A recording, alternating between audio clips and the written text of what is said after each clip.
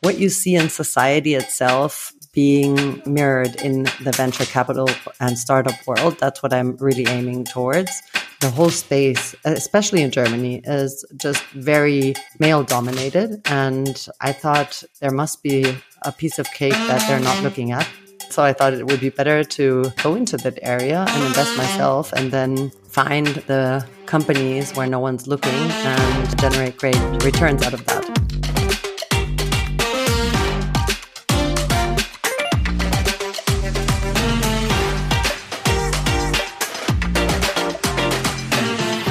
Welcome to another episode of Speak Like a CEO. My name's Lena Carlson and I'm here with Oliver Ast. Hey, Oliver. Hey, Lena. Our guest today has many jobs with one purpose: to support female founders and investors in Germany. As a business angel, she invests in startups with her investment company, Auxo. And to have even more impact, she recently raised the Auxo Female Catalyst Fund together with her business partner. With Evangelistas, she founded a network of female business angels, and she also sits on the board of the German Startup Association and advises the Federal Ministry of Economics and Technology. So we have a lot to talk about, and we're happy Dr. Gesa Micajka has made time to be on the show today. Welcome, Gesa. Thank you so much for having me, Lena and Oliver. It's great to be here. If you were to write a book today, what would it be about? What a difficult question that is. I think it would be about how to change the world for a better, how to be able to save the world. I wouldn't be able to get all the information myself. So what I would do is I would get all the experts and ask them how they think we will be able to tackle all the big issues that we have and make a summary out of that.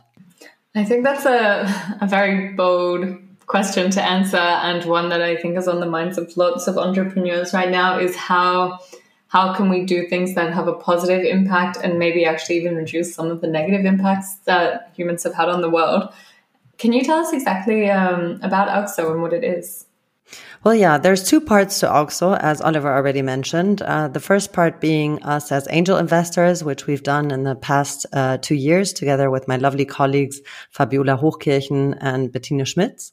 We have a portfolio of 14 companies, and we invested in startups which had sustainable growth and impact-driven founders. That was what we've been doing in the past 2 years. And the second part being the Auxo Female Catalyst Fund, where Bettina and myself decided to invest only into female founders and to create a female layer onto the VC world and actually build a bridge between female founders and venture capital. That's basically what we're trying to do. And is that the first of its kind in Germany or Europe? It is in Germany, and the approach that we have is very unique also in Europe, but there are other so-called gender lens funds in Europe. But what we are doing is actually we are a co-investment fund. So we only invest not with the biggest ticket, but with the second or third biggest ticket, or even less, and thereby we really bring all the people in the industry to invest more into female founders. So that's what we think is unique about us. And what were you doing beforehand? Like, what got you to this point of being an angel investor? Well, I started my career as a strategy consultant, and later on, I worked in startups. So basically, I was seeing lots of startup founders and lots of investors, and I just realized that the whole space, especially in Germany, is just very male-dominated, and I thought there must be a piece of cake that they're not looking at because they're fighting over the same types of deals, which I don't think are really, that they're great, but they don't interest me as much. And so I thought it would be better to go into that area and invest myself and then find the companies where no one's looking and generate great returns out of that. It's interesting that it's not just about promoting and supporting female founders for you, but you also believe there's a business opportunity, right? Yes, of course. That's actually the primary, the thing that's primary for me, myself. I do want to change something, and it's not only about female founders, as you originally said. I want to change something. I want more diversity in this whole scene, being it the startup founders themselves, but or the investors, or even the limited partners. I would like to have just what you see in society itself being mirrored in the venture capital and startup world. That's what I'm really aiming towards. But the underlying idea why I actually started investing was because I saw great returns coming my way by looking at a space no one else was looking at. Can you give us an example? Where you had great returns and no one was looking at? Well, 2 years ago, not many people were looking at impact startups, and those investments that we made were just overlooked at the time. When Corona came, things did change, and people started looking at it that way. And many impact funds are being raised currently, and some have already successfully raised, and that's great. And I think it's the completely right way of going. But that's just one example. We thought that you can align impact and financial returns, and that the space that we really wanted to go into was that of really changing the world for a better society, for a better environment, and so on and so forth. So that's just one of the few things. And the second one being just second example, female founders, because the whole venture capital world, especially in Germany, is very male dominated. So 97% of partners at funds are male. So we thought probably everyone uses their similarity bias, and that's why they're not investing that much into female founders, and that's why they're being overlooked, even though I would assume that they're as good as men. So that's the second area that has been overlooked, and where we think we will get a better piece of the cake. Can you tell us about any of the ideas that have excited you recently, or the discussions that you've been having? Yes, well, what most excites me actually are climate companies, to tell you the truth. And we just recently invested into a company called Carboculture. And Carboculture, they create biochar, which, while you produce it, takes CO2 out of the atmosphere, and then it can also store the bad stuff out of the air for thousands of years. So that's something which really excites me. And but there's a lot of other spaces as well. I love health tech. Anything that is B2B, SaaS is great. And I like things that really just make a difference and are completely new. How would you describe your communication style, and how do you bring that communication style to bear in your businesses? Well, we're all mothers, and all three of us, and I think the communication style that we've chosen since the beginning, and that it was implicit, it didn't happen because we effectively chose it. It just happened, is being very, integrative, like trying to bring people together, trying to help people, trying to help startup founders, and be not thinking about the maximum what we can reach, but reaching it together, and at the same time reaching it in a positive way.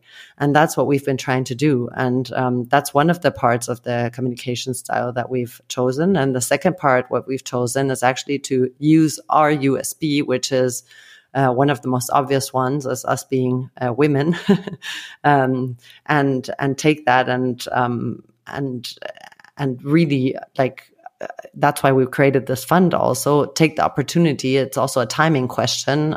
Female founders and female investors is a topic that people like talking about today. So really use that and talk about it wherever we're invited, and hope that we can change things for good. And in your communication style with startups and potential investment opportunities, do you think your style differs from that of other VCs or angel investors? Well, I don't know, but we've been told that a difference to our approach and what other investors did was that we are less prone to bringing the startup founders to really scale fast.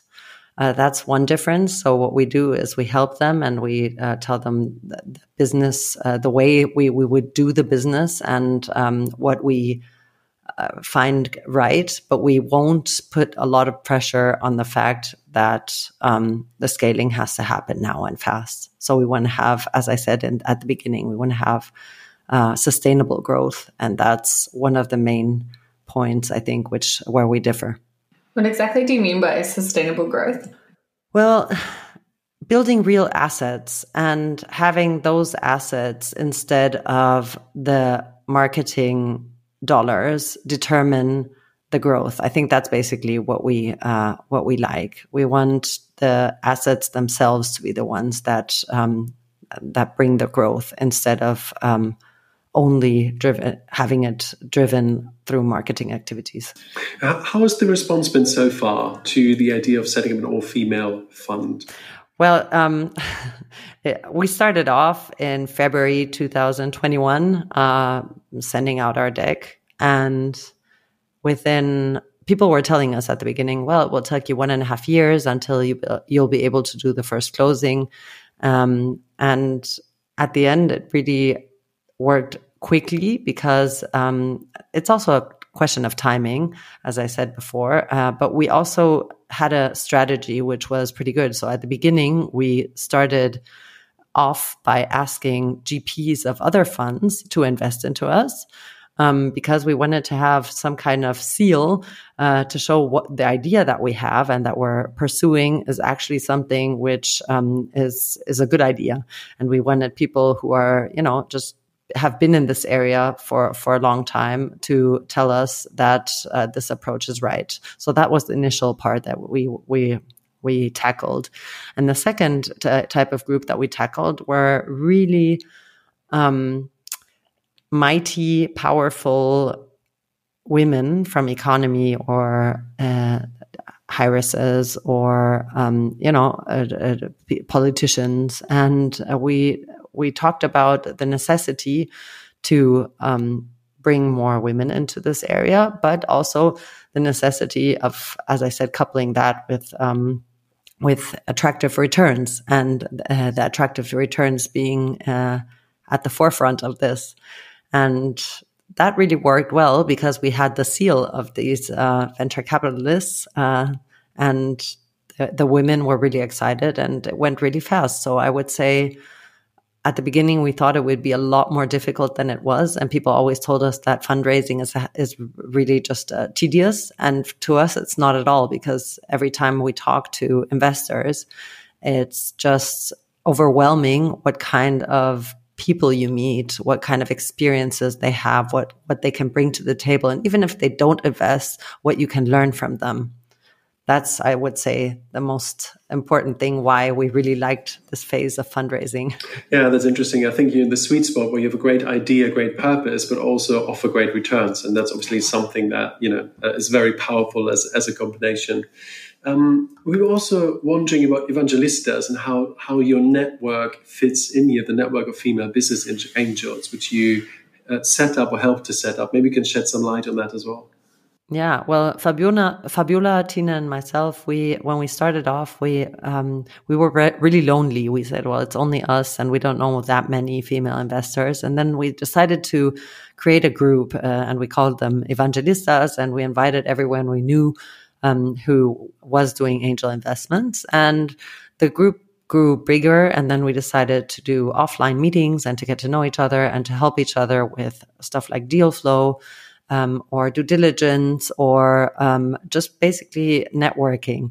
And having this group was really important to us because just having other peers to be able to bounce ideas with and to, be able to invest together as well, and to see if we were going the right path. I think that's why we did it, and it was appreciated by everyone. So we have a Slack group nowadays. Originally we started off within a WhatsApp group, but it just became too many messages being sent.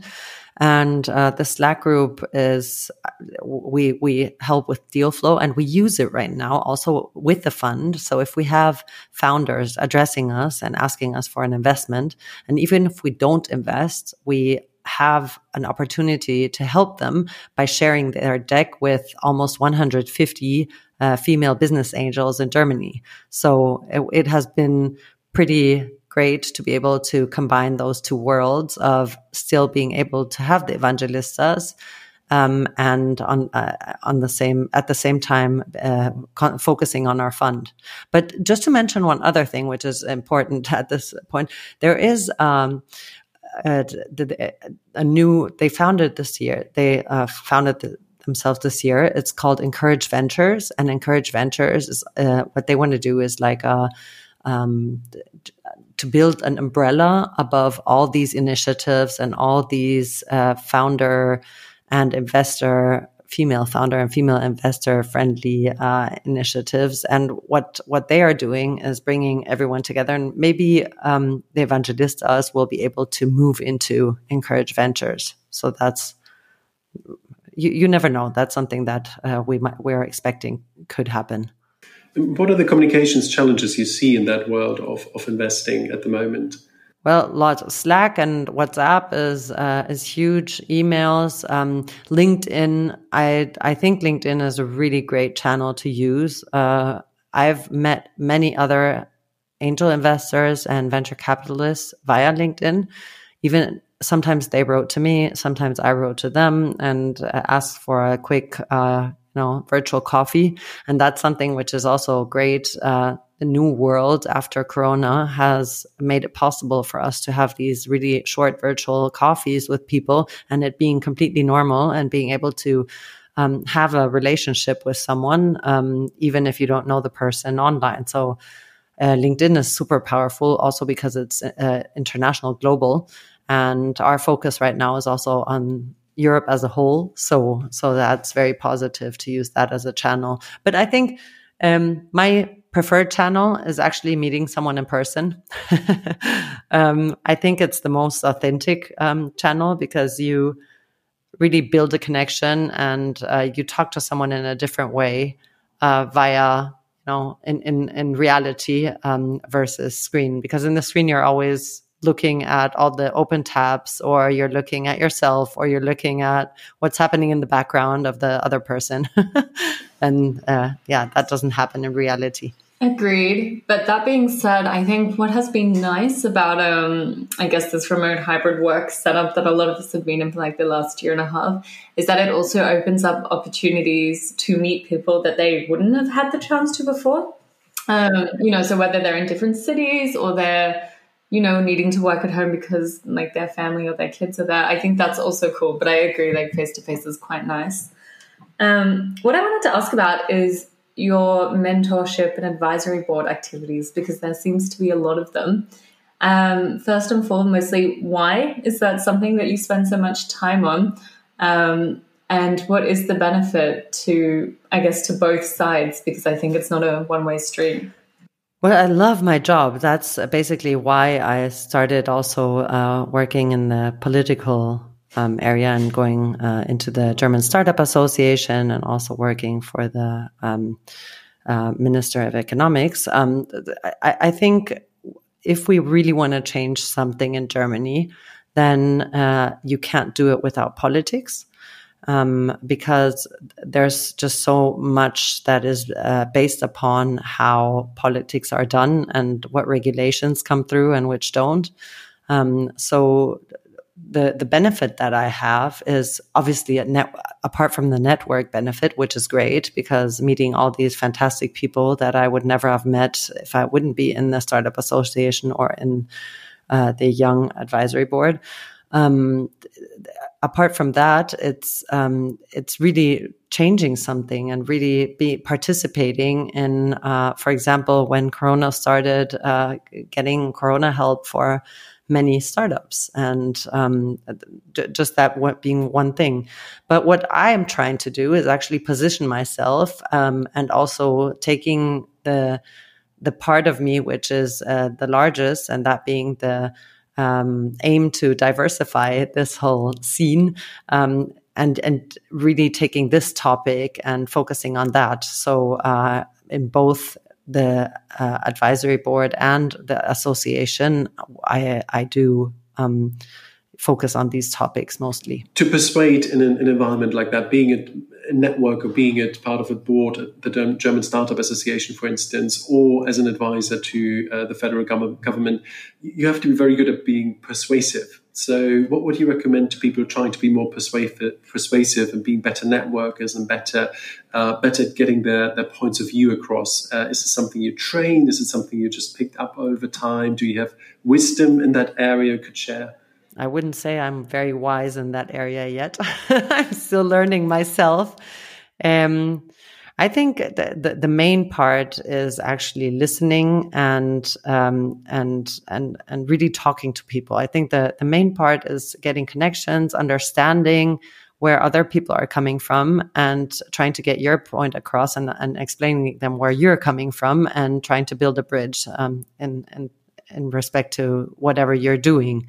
And for me, the main thing, like if you say your question was, how can people start networking more? Well, just by doing it. I think that there's so many opportunities nowadays to network. Just go to events, and the Startup Association, you can just become a member as and join the events that they have, for example, and then you just start mingling with people. And if you always see it from the side of learning, which I do when I meet someone, I'm always positive about meeting someone new, because you always learn something, no matter how or who this person is, what background this person has. There's always something to learn, and I think that's an approach that if you go into it that way, with that kind of mindset, with that kind of positive mindset, then probably you will succeed. But as I said, I'm learning as well myself. Yeah, no, I would agree with that. I'm also a learner in this respect. I think communication is a field where you never stop learning. But I wonder what your views are on how not to do it. I'm thinking about LinkedIn. You mentioned LinkedIn earlier, how important it is, but also in real life, of course, there are many ways to get it wrong as well. Probably not just, it's probably just an oversight or not knowing any better because there's no feedback potentially. But what sort of your 2 or 3 don't do this when it comes to networking, be it digital or in real life? Yeah. Well, I think being aggressive is something which won't work very well, especially I see many people putting comments below other people's posts on LinkedIn, which sound really aggressive. And I think if you, that for me is a big don't, because once people become aggressive, I just lose interest in talking to them, because it just seems as if they're narrow-minded and won't enter into a real normal discussion. So that I think is the main thing, to be open and to be interested, and maybe to give your opinion on something, but also be flexible on your opinion if someone knows better or can maybe convince you of a different opinion. But sometimes maybe you can convince someone else of your opinion, and just to use that. I think the big no-go is actually being aggressive. And the second big no-no, and that's just not doing it, being inactive and passive about this. Network won't come to you. You have to go to your network. Yeah, I really like that. I think that's spot on. The most important thing is just doing it, learning and meeting people, and you will attract the right kind of people if you're honest and authentic. And yeah, aggressive is an absolute no-no.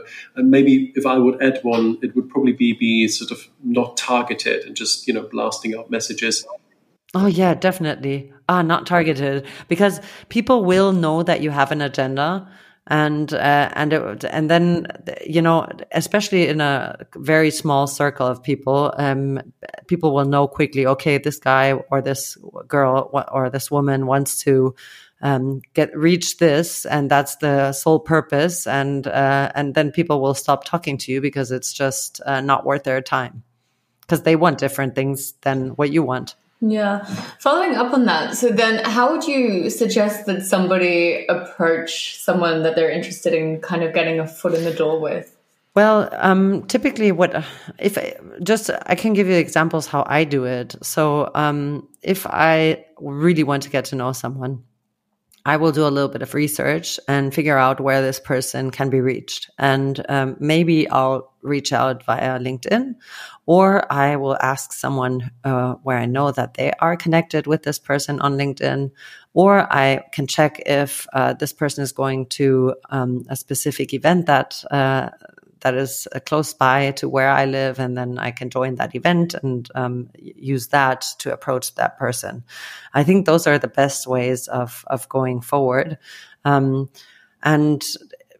at the end of the day, there's not always only one person that can help you with whatever you need. So if you're going through this whole process and talking to people and getting input, then why don't you also communicate with the other people and use their input instead of only focusing on this one sole person that you want to talk to? For example, I get asked a lot, well, do you know Verena Pauster? And can you get me in touch with her, because I really want her to help me with whatever.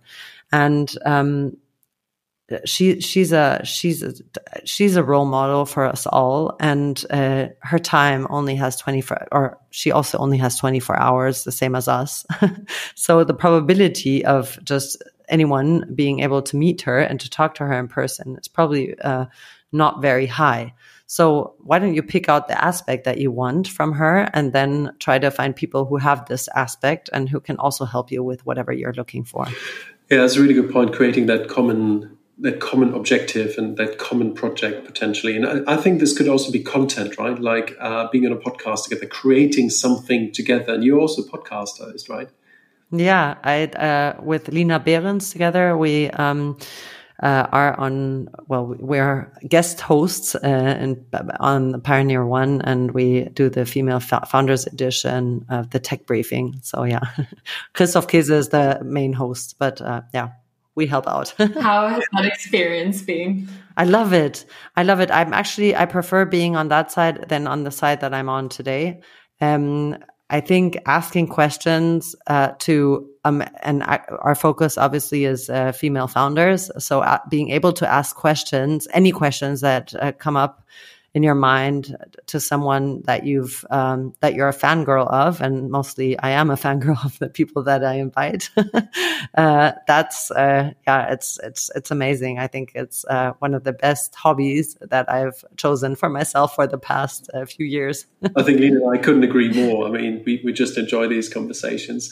Since you're a great podcast host and you said you enjoyed that, what question would you ask yourself, being in our shoes, that we haven't asked you yet? Yeah, maybe I don't know if your listeners, the focus is on communication, as far as I heard with all the podcasts that you have. So one thing really is to figure out your uniqueness and use that uniqueness. And that's not a question; it's more of an answer. But like, how do you start off by how do you communicate about yourself best? I would say, to figure out what's special about you, and then communicate exactly that. I think that's great advice. Be unique will give you more visibility, more awareness. Also has the big advantage of you can be yourself, which not everyone does in communications. You know, there's some play acting going on as well, or just the assumption that I have to play a role if I'm in my job. Don't do that. Be unique, be authentic, stand out, because only that will guarantee that you're actually visible, and visibility creates trust, and trust creates all the opportunities that you crave. So I think this would be I'm ashamed we didn't come up with that question, but thank you for helping us with that one, Gesa. Much appreciated. And to wrap up, what would be a final piece of communications advice to everyone out there among our listeners? To dare to go forward and communicate. I think that's, as I said before, just do it, and you'll figure it out on the way. For example, when we started fundraising, our pitch was completely different to what it was at the end. And pivot, pivot fast and check out what is good, what is bad, what is working and what is not working. It doesn't necessarily need to be good or bad, and use that and to improve your communication. But I wouldn't say that I'm the complete expert in communicating at all. I would say I just like communicating. That's the difference. I'm not very eloquent. I just love talking to people and love meeting people, and I think that's the difference. That's a good point. That genuine interest in other people makes people good communicators. Yeah, I think also like with communication is you don't have to be an expert so long as you're an expert in what you're doing, which in this case is investing and working with female founders. And I think communication, so long as you've got that passion and interest, just follows suit. Yeah, and everyone has a unique insight into some area. So yeah, exactly. Totally. Thank you so much for sharing yours with us today. Thank you, Gina. Much appreciated. Thank you. Thank you for having me, and wishing you a lovely rest of your day.